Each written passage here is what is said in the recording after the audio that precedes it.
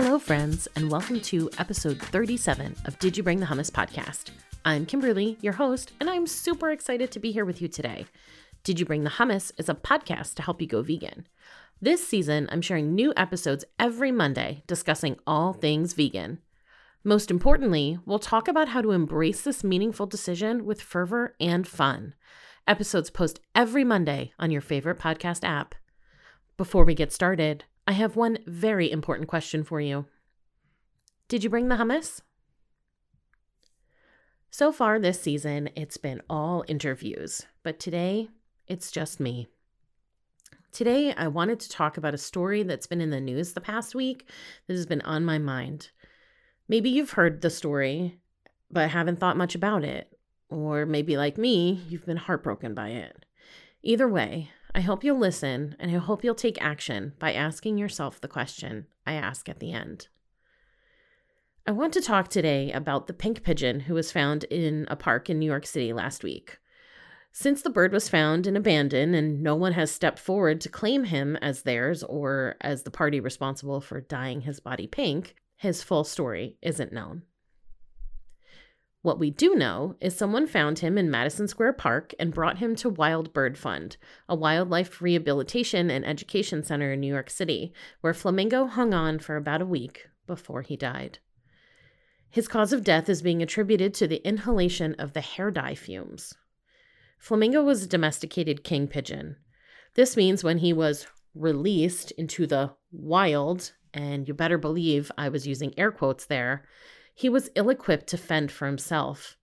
When the Wild Bird Fund took him in, though, he was already emaciated. Was he neglected at home before being dyed pink and left in the park to die? My guess would be yes. Need I remind you he arrived at Wild Bird Fund having been dyed pink? In doing some research, I learned that domestic king pigeons are white birds typically bred for food. They are terrible at flying, and because of their white feathers, are often confused with doves and used for releases.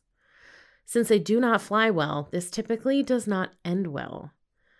A New York Times article that I read about Flamingo noted that in 2002, during a 9/11 ceremony, hundreds of king pigeons were released in a symbolic gesture. But because they can't fly well, they immediately plunged into the water and onto the cars on the surrounding roadways. Sounds pretty horrific to me, for both the pigeons and the humans who witnessed this. Reading this story and following the updates for the brief time Flamingo was under appropriate care broke my heart over and over. People often ask what the hardest thing about being vegan is. They typically assume it's trying not to eat animals, especially when you've grown up doing just that. But it's not that. Not for me, anyway. The hardest part of being vegan is knowing what I know. Knowing the horrors that humans are capable of, because I've seen the footage of them doing just that. The hardest part is witnessing people who see animals as less than or here for our use, who contribute to the suffering of so many without even a thought, who either cannot or refuse to see the suffering through the victim's eyes. This doesn't just make me sad, though. It makes me angry, too. I've spoken with people who have said things like, I've seen those videos of factory farms and they're terrible, but I just don't believe that happens everywhere. Or they'll ask me if I saw the story of a cow, pig, or sheep who escaped a transport truck, and then tell me how they were rooting for that being to get away without a thought to what happened to the beings who remained on that truck. They'll tell me about how sad they were that their backyard chicken was taken by a predator while eating a chicken sandwich. We have to take the blinders off. Stop seeing what you want to see and ignoring what is actually happening. If listening to me right now is making you uncomfortable, that is a good thing. It means you are acknowledging the disconnect. Change is always scary. But you have the opportunity right now to stop being part of a nightmare of billions of animals experience every day. If you're a DIYer, I have lots of blogs and podcast episodes you can listen to get started. There are countless resources and websites out there. If you're ready to take a look at how you can change your life and the lives of others, and you want help, reach out to me. I would love to work with you. Look, there's a lot to be thankful for among all of the sadness. I won't deny that. Seeing the beauty and the kindness that humans are capable of fills my heart with love. Knowing that there are many people like me who are doing what they can to make a difference, engaging in the world differently, even when inconvenient, to show others there is another way, that we don't need to continue hurting others. It is the hope that I see in other activists, in the joy I witness in the animals who have found sanctuary, in the possibility of a conversation that sparks a bit of veganism in a person with whom I'm speaking. That's what keeps me going. I'd like to go back to Flamingo, though, for one final point about kindness. The assumption is that Flamingo was dyed pink because he was an unfortunate victim of a gender reveal party. So let's talk about that for a moment. We have a better understanding of gender these days. We know that it can be fluid. We know that just because a parent tells a child, you're a boy or you're a girl, that the child doesn't always agree or resonate with that label. We know that some people are non-binary and don't really feel connected to any particular gender. So why the F are we still having gender reveal parties? And don't tell me it's because your friends and family need to know what color or what kind of clothing to buy for your baby shower. Colors are not gendered. People decided that blue was for boys and pink was for girls, but there's no actual truth in that.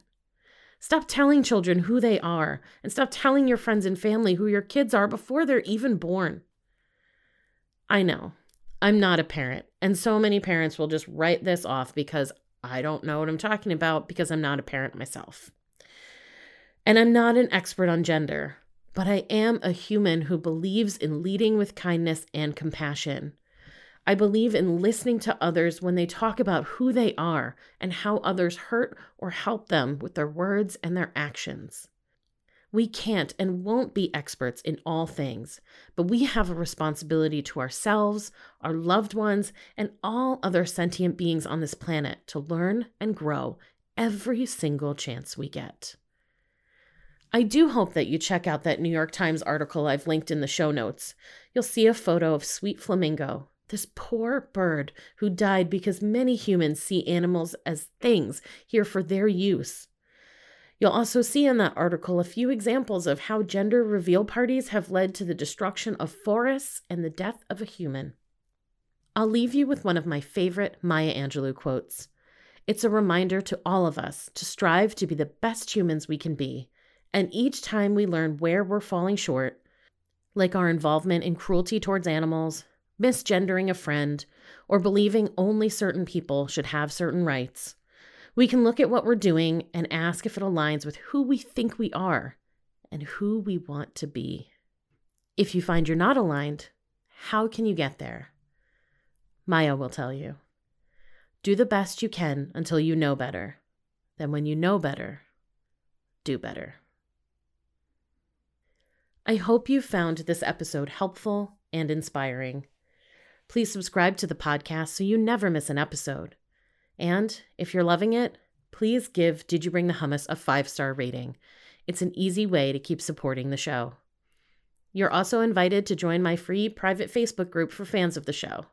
You can find the link in the show notes.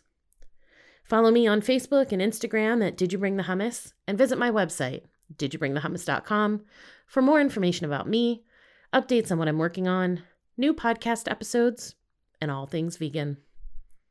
Finally, I would love to hear from you. What do you need help with? Is there a topic you want to hear covered on a future episode? DM me on Instagram or send me an email at didyouBringTheHummus@gmail.com. Thanks for listening.